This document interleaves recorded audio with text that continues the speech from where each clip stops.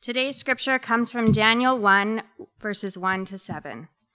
In the 3rd year of the reign of Jehoiakim, king of Judah, Nebuchadnezzar, king of Babylon, came to Jerusalem and besieged it. And the Lord gave Jehoiakim, king of Judah, into his hand, with some of the vessels of the house of God. And he brought them to the land of Shinar, to the house of his God, and placed the vessels in the treasury of his God. Then the king commanded Ashpenaz, his chief eunuch, to bring some of the people of Israel, both of the royal family and of the nobility, youths without blemish, of good appearance, and skillful in all wisdom, endowed with knowledge, understanding, learning, and competent to stand in the king's palace, and to teach them the literature and language of the Chaldeans. The king assigned them a daily portion of the food that the king ate, and of the wine that he drank. They were to be educated for 3 years, and at the end of that time they were to stand before the king. Among these were Daniel, Hananiah, Mishael, and Azariah of the tribe of Judah. And the chief of the eunuchs gave them names. Daniel he called Belteshazzar, Hananiah he called Shadrach, Mishael he called Meshach, and Azariah he called Abednego. You may be seated. As we get seated, let me pray for us.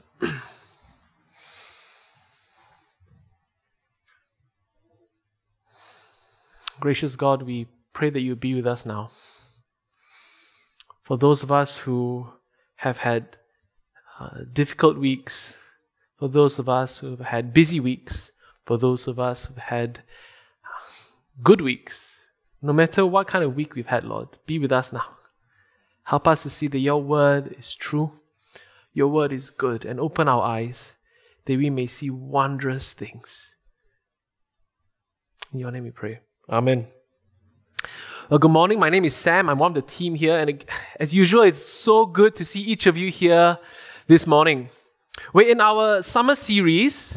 It is the summer, Living by Faith. And so far, we've been going through stories in the Old Testament as God's people look forward to Christ. I just want to give us a roadmap of where we're headed. From next week, we're going to be spending 4 weeks in the book of Hebrews as we seek to see Christ more clearly. That's where we've been, where we're going. And for this morning, we're going to get started on our last Old Testament story from the book of Daniel. And we open with a line from Psalm 137. And this is the line. How shall we sing the Lord's song in a foreign land? How shall we sing the Lord's song in a foreign land?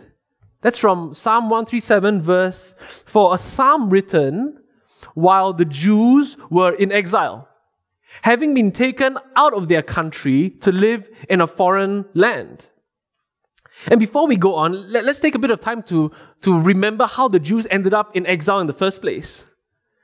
Rewind hundreds of years back in time, and God had rescued his people from slavery in Egypt.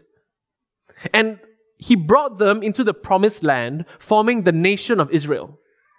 They were God's people, living in God's place, promising to live under God's rule. But they rejected God's rule. Repeatedly. Time and time again, they disobeyed God's commands, rejecting his rule and choosing instead to worship other gods. God, in his grace and mercy, sent them prophet after prophet to warn them, to call them to repent, to turn back to him. But they ignored his warnings. And after warning fell on deaf ears and hard hearts, God did just what he'd been warning all along. And he sent judgment on his people. The northern half of Israel was completely destroyed by a country called Assyria. And soon after that, the southern half, which is also called Judah, was taken over by an even greater power called Babylon. And what Babylon did is they exiled the Jews in several waves, taking them out of their land to live in a foreign land, to live in exile. And this is the setting of the book of Daniel. God's people are in exile. And they are asking, how shall we sing the Lord's song in a foreign land? How shall we live as God's people when living in a land that is not our true home? And in many ways, that's the same question we're asking for ourselves today, isn't it? The Bible explains that we, as Christians, we are living in exile too. And every day, we have more and more reminders that we are in exile, as we have more and more reminders of how things are not as they should be. And the Bible tells us that that's because this is not our true home. Our true home is in heaven, where we will one day be with God. But until we get to heaven, while we are here on earth, we are living as exiles. And so we ask the same question that the book of Daniel tries to answer. How shall we live as God's people while living in a land that is not our true home? And the book of Daniel answers this question with 4 words. 4 words. God is in control. God is in control. God is in control when things are going well. But God is also in control when things are not going well. When we're in exile and God doesn't appear to be in control of anything at all. Daniel 1-6, which we're going to go through this morning, is a set of 6 stories. And the thread that holds all of these stories together are the 4 words. God is in control. Look at chapter 1, verse 1. In the 3rd year of the reign of Jehoiakim, king of Judah, Nebuchadnezzar, king of Babylon, came to Jerusalem and besieged it. And the Lord gave Jehoiakim, king of Judah, into his hand with some of the vessels of the house of God. We note the words, don't we? And the Lord gave. We see it again in 2:37 as Daniel addresses King Nebuchadnezzar. He says, you, O king, the king of kings, to whom the God of heaven has given the kingdom, the power and the might and the glory. You see, King Nebuchadnezzar thinks he's the one who has conquered Judah, but it's actually God who has given Judah into his hand. This phrase that God gave, that God has given, is scattered throughout the book of Daniel. It's there to remind us, reassure us that God is in control. And I wonder how many of us need to hear that this morning. God is in control when we have difficult decisions to make. God is in control after we've made bad decisions. God is in control after we've made good decisions. God is in control when others make fun of you and pressure you to think and to act like everyone else does. And God is in control even in the midst of pain and suffering and persecution. God is in control. Now, we need to be very careful here when we understand God's control. The Bible is clear. God's control doesn't mean that we don't have to take responsibility for our actions. And if we don't have time to go into this, but if you have questions, I'd love to talk through this with you because this is really important. What God's control does mean is that our understanding of our responsibility and others' responsibilities must come hand in hand with the unchanging truth that God is ultimately in full control. See, God is in control, and what chapters 1-6 of Daniel does is it gives us 5 principles. 5 principles on how to live by faith in light of God's control. Remember, relate, repent, resist, and redeem. Remember, relate, repent, resist, and redeem. So to our first point, remember. Remembering that God is in control. See, chapter 1 tells us that Daniel and his friends were among the first wave of exiles taken from Judah into Babylon. And when they were there, they were chosen to go through 3 years of reprogramming, to be immersed in Babylonian culture, to replace their previous identity with a new identity, to replace their previous beliefs with new beliefs. Verse 4 tells us they were re-educated with new literature and new language. Verse 5 tells us they were given new food. And verse 7 tells us they were given new names, Babylonian names. Babylonian names that invoked the help of Babylonian gods instead of the living God. And then verse 8 tells us that Daniel took issue with the food. Look at verse 8. But Daniel resolved that he would not defile himself with the king's food or with the wine that he drank. Instead, the author tells us, Daniel asks that he be allowed to eat just vegetables and drink water. And before we go on, we need to notice two things here. The first is this: notice what Daniel did not take issue with. We have no evidence that he rejected his new name. We have no evidence that he kicked up a fuss at having to learn a new language and new literature. And I think here's a really important takeaway for us. Living in exile means that we will live in a foreign culture. And this foreign culture will in some ways, perhaps many ways, be hostile to our beliefs. But Daniel teaches us that we don't have to take issue with everything in our culture. Sometimes we have to resist. We will have to actively resist and perhaps even protest the culture. But Daniel shows us that resisting and protesting are not the only tools in the Christian's toolbox. Resisting and protesting are not the only right responses available to us as Christians who seek to honor God in our foreign culture. Scholar Tremper Longman writes this: Daniel endured much cultural assimilation, yet he knew where it was appropriate for him to draw the line of distinction. The text implies that Daniel acted in a right manner for his situation. Once again, Daniel is not given to us as a model for the one biblical way for the believer to interact with his or her culture. Rather, when viewed in the light of the rest of Scripture, Daniel imparts the liberating yet frightening news that there are multiple ways to be a believer in an unbelieving world. Much depends on the person and his or her specific cultural situation. Now, I need to make a clarification here. I'm not saying that everything is relative and you do you. That's not what's happening here.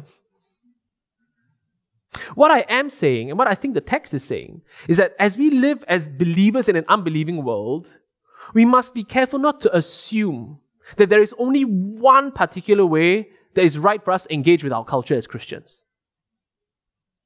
And we'll see that for all 5 of these principles that we're covering this morning, not all of them are equally relevant in every single situation, and we will need God's wisdom to know which is which. The second thing we should note before we carry on is how Daniel brings up this issue that he has with the food and the drink. He privately brings his request to the chief of the stewards, of the eunuchs, and then he approaches the stewards in charge.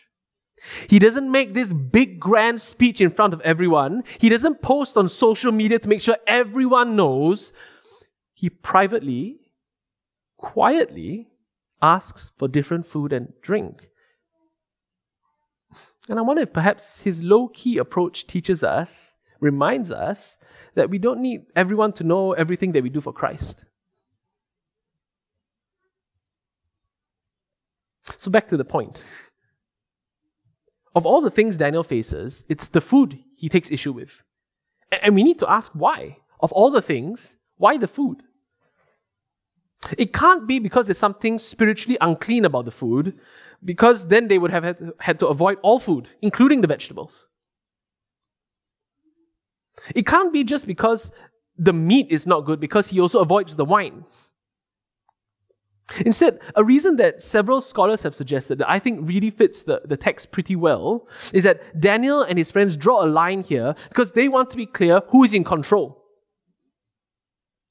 Whose provision are they ultimately depending on?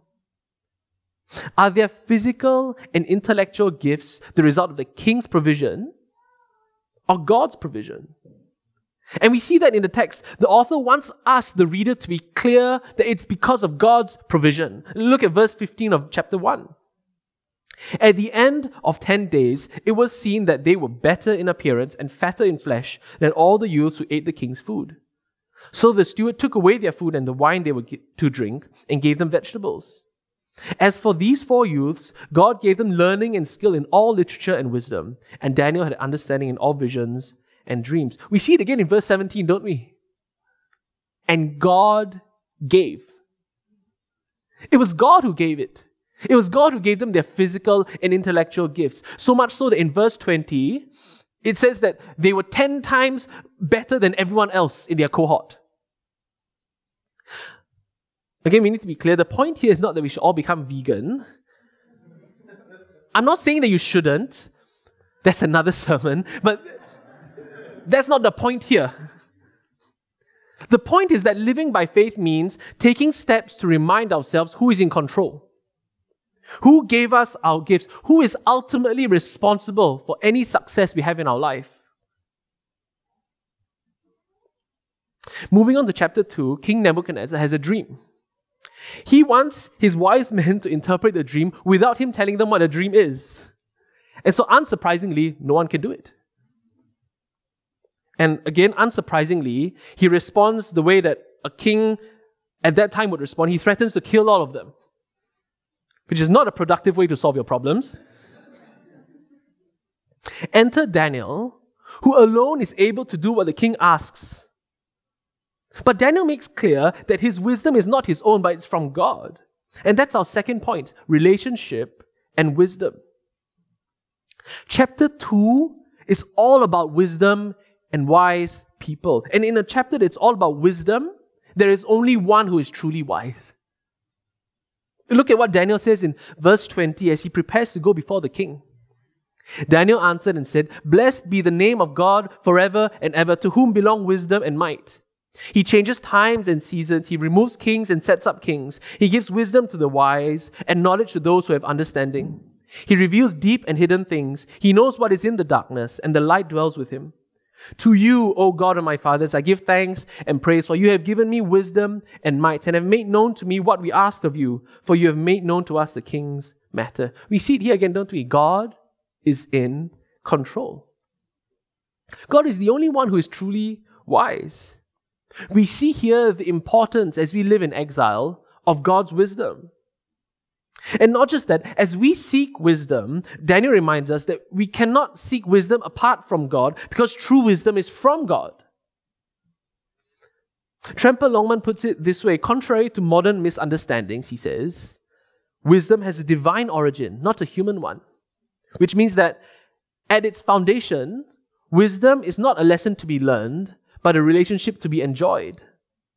Daniel's wisdom, contrary to that of the learned Babylonian astrologers, did not come from books of dream interpretation. Instead, it came from a conversation, a prayer with God himself. You see, to live by faith, we need the divine wisdom that God provides and that we can only obtain in relationship with him, revealed by his Spirit in his word, and most supremely in Christ. And we need to ask it, as we seek to live by faith, do we try to depend on what the world says is important, or on what God says is important? As we try and chart a path for ourselves, as we try to chart a path for our children, our grandchildren, our loved ones around us, those who seek our advice, what do we advise them to seek? Technology? Connections? Wealth? Qualifications? Connections? IQ? I say this as a rebuke to myself. Because God's word is crystal clear here. These things are helpful, but ultimately, who are we depending on? Do we seek what the world says is important, or do we seek wisdom from above? From a relationship with the Almighty? Moving on, we're going to look at chapters 4 and 5 together because they have the same point, which is repentance from pride. Repentance from pride. You see, chapters 4 and 5 are the stories of two kings. Two kings with the same problem, but with very different outcomes. Chapter 4 is about King Nebuchadnezzar as he writes about his pride at his achievements. Look at 4:29. At the end of 12 months, he was walking on the roof of the royal palace of Babylon. And the king answered and said, "Is not this great Babylon, which I have built by my mighty power as a royal residence and for the glory of my majesty?" Before we go on, I just want to note that that's how sometimes we talk about ourselves, isn't it? I did so well for myself, for my glory. If in our conversation it's all about me, we've missed something. Chapter 5 is about the pride of another king, King Belshazzar. He threw a feast and then he insulted God by using some of the holy vessels from God's temple. Look at 5 verse 2. Belshazzar, when he tasted the wine, commanded that the vessels of gold and of silver that Nebuchadnezzar his father had taken out of the temple in Jerusalem be brought, that the king and his lords, his wives and his concubines might drink from them. Then they brought in the golden vessels that had been taken out of the temple, the house of God in Jerusalem, and the king and his lords, his wives and his concubines drank from them. They drank wine and praised the gods of gold and silver, bronze, iron, wood, and stone. See, for Nebuchadnezzar, it was all about me. For Belshazzar, it was, I'm better than you. He might have been showing that he was better than Nebuchadnezzar by showing that he dared to use the vessels that even Nebuchadnezzar did not dare to use. Or he might even have been trying to show that he was better than God. You see, while Nebuchadnezzar's pride was in taking credit for his own achievements, Belshazzar's pride was in trying to show that he was better than everyone else, including God. See, and then Nebuchadnezzar and Belshazzar both suffered judgment for their pride, but there's a key difference. While Nebuchadnezzar was overcome by madness, he eventually recovered. But Belshazzar was killed. And the difference between the two kings was repentance. You see, Nebuchadnezzar repented from his pride, but Belshazzar did not. Look at what Nebuchadnezzar wrote at the end of chapter 4. Verse 34. At the end of the days, I, Nebuchadnezzar, lifted my eyes to heaven, and my reason returned to me. And I blessed the Most High, and praised and honored him who lives forever. For his dominion is an everlasting dominion, and his kingdom endures from generation to generation. All the inhabitants of the earth are accounted as nothing, and he does according to his will among the host of heaven and among the inhabitants of the earth, and none can stay his hand or say to him, what have you done? At the same time, my reason returned to me, and for the glory of my kingdom, my majesty and splendor returned to me. My counselors and my lords sought me, and I was established in my kingdom, and still more greatness was added to me. Now I, Nebuchadnezzar, praise and extol and honor the King of heaven, for all his works are right and his ways are just, and those who walk in pride he is able to humble. Christ City, beware of pride. Beware of taking credit that it's not yours to take. Beware on focusing so much on getting the praise and honor that you deserve that you forget giving God the praise and honor that he deserves.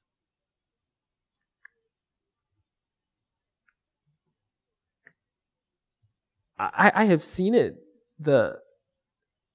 how destructive it can be when all you want in life is to get the recognition that you think you are entitled to. This is a warning. This is a warning for us to repent of our pride. But here, this is also an assurance of the forgiveness that God lavishly gives us by his grace. Nebuchadnezzar didn't deserve to be forgiven, and neither do we. And living this side of Christ, our assurance is rooted in the historical event of Jesus' death and resurrection. You see, Jesus took the judgment for our pride and every other sin so that when we repent with full confidence that we have been forgiven.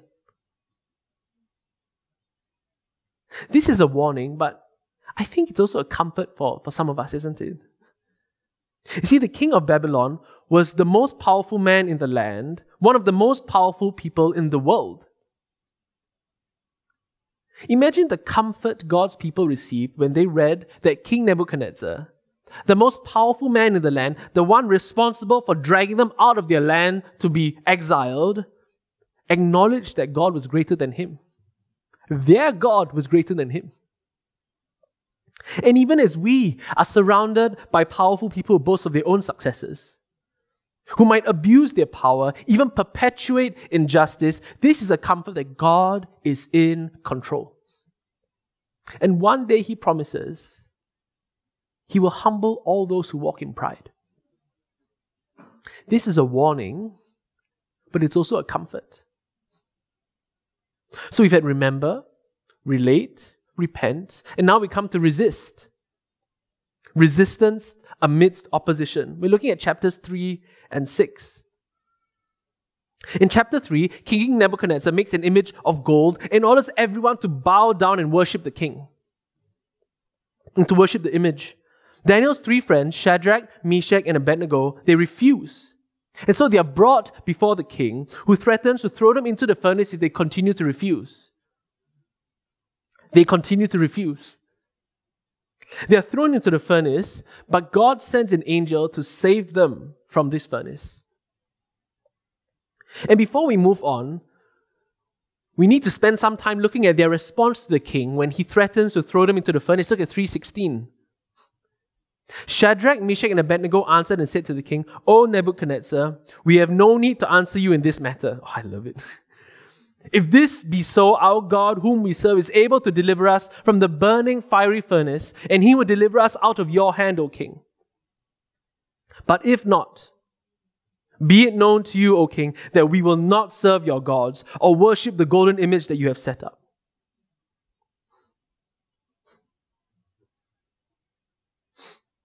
Verse 18 has 3 of the most important words that we need to take to heart when we want to live by faith.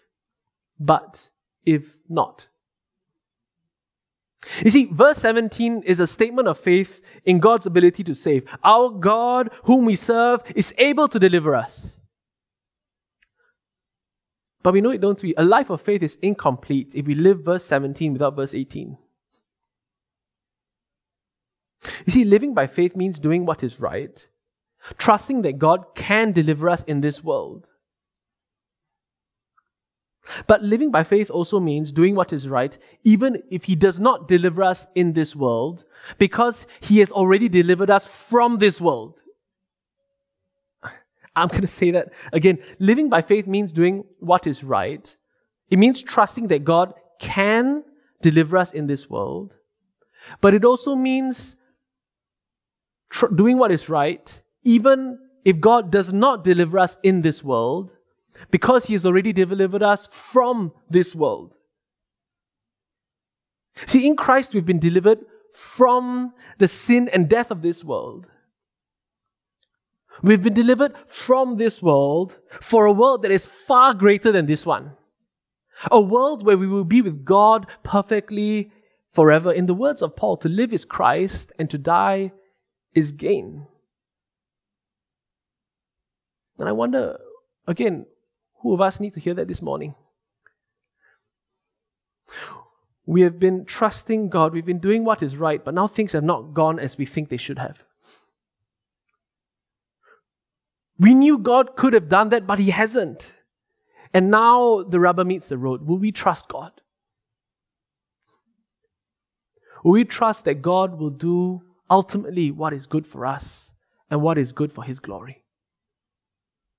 Would we rest in the assurance that even if He does not do what we want in this world, we have been rescued from this world? And therefore, as exiles, we live with one eye on the world that we have been saved for.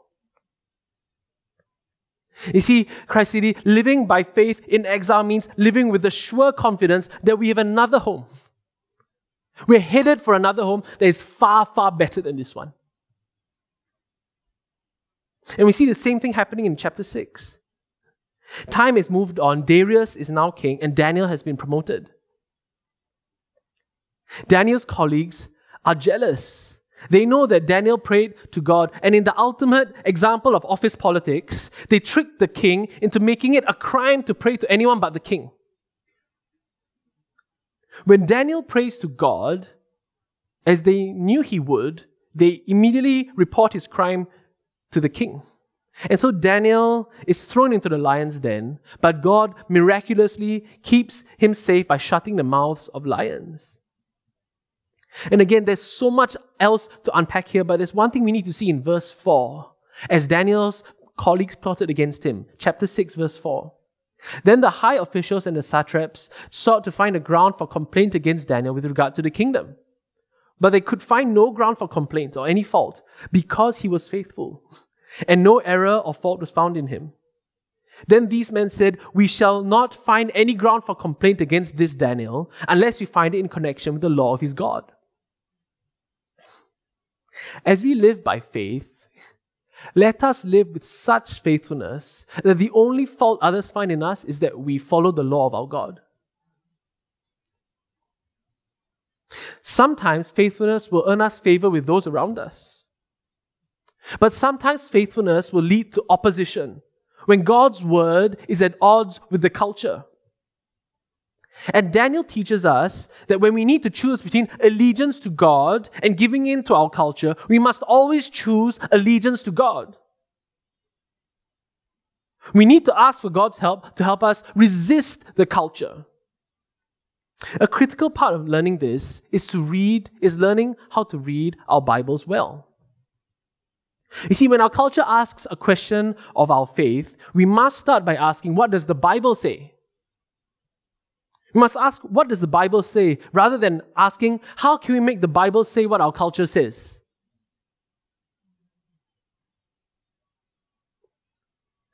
It's good to ask these questions.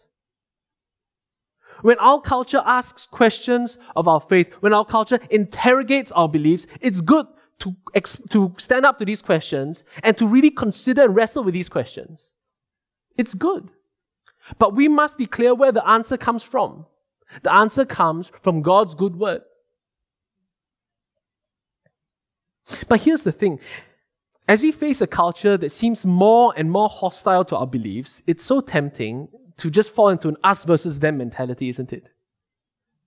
To give up on the world around us and just focus on ourselves. It's us versus them. Which brings me to our final point, and I promise it's short. Redemption.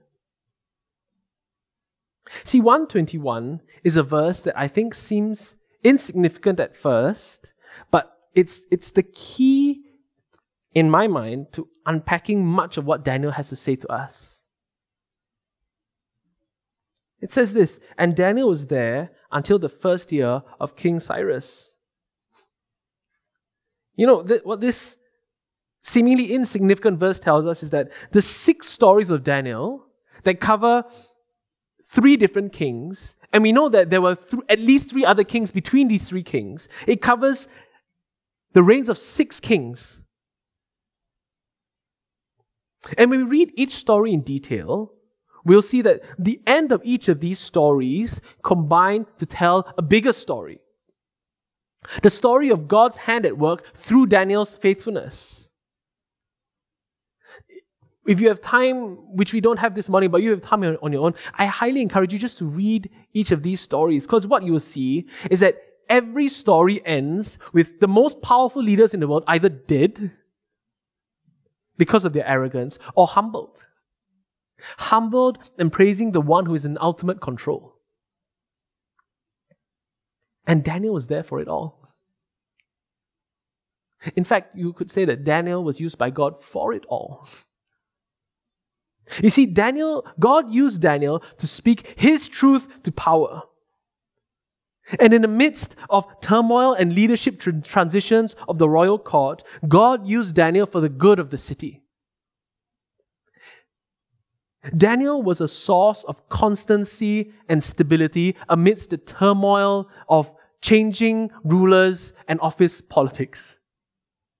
Daniel received promotion after promotion because everyone could see that God used his faithfulness in his job to help the kingdom flourish. So much so that when King Darius was forced to put Daniel in the lion's den, he said this, "May your God, whom you serve continually, deliver you." See, Daniel worked for the good of those around him, and everyone knew it was because of, not in spite of, his faithfulness to God. See, the bigger story that's happening is that Daniel was living exactly as God has told his people to live while in exile. Because as we said all along in this series, living by faith in exile does not mean just waiting around for God to do something. It is doing what God calls us to do. And this is what God called Daniel and all the exiles to do. Jeremiah 29 verse 7. God gave very specific instructions for his people to seek the good of their city while in exile. Verse 7, "But seek the welfare of the city," God says, "where I have sent you into exile, and pray to the Lord on its behalf, for in its welfare you will find your welfare." In Christ City, can I say that these instructions are very relevant to us today. As we live by faith in our exile, as we live in a land that we know is not our true home.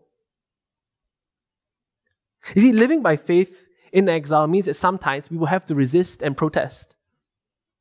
We will have to resist a foreign culture. But all resistance must be done in light of God's overall control. And must be done in light of what He calls us to do, which is the redemption of our city. It is not us versus them, Christ City. It is us put here for them. We have been put here for the sake of our family, our neighbors, our colleagues, the people we meet at the park, the people we meet on the street, for everyone we see in our city, whichever city God has called you to. God has put us here for the redemption of our city, that we might be a source of constancy and stability amidst the turmoil of our city. Amidst leadership changes and protests, God calls us to be the one constant thing that people can rely on.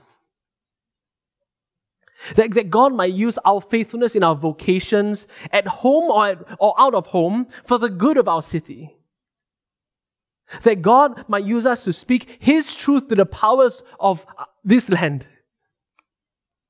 That one day everyone might humble themselves and praise the one who is truly in control. This is a huge responsibility. I hope you feel it. But thank God we don't do this alone. You see, we can only do this because we've already been united with Christ. The only truly wise one, in whom are hidden all the treasures of wisdom and knowledge. He's the truly humble one who humbled himself to the point of death on the cross, that He might redeem us to the praise of God the Father, that one day we will be with Him. When our exile is over and when we are truly home. Let's stand as we respond to God's word.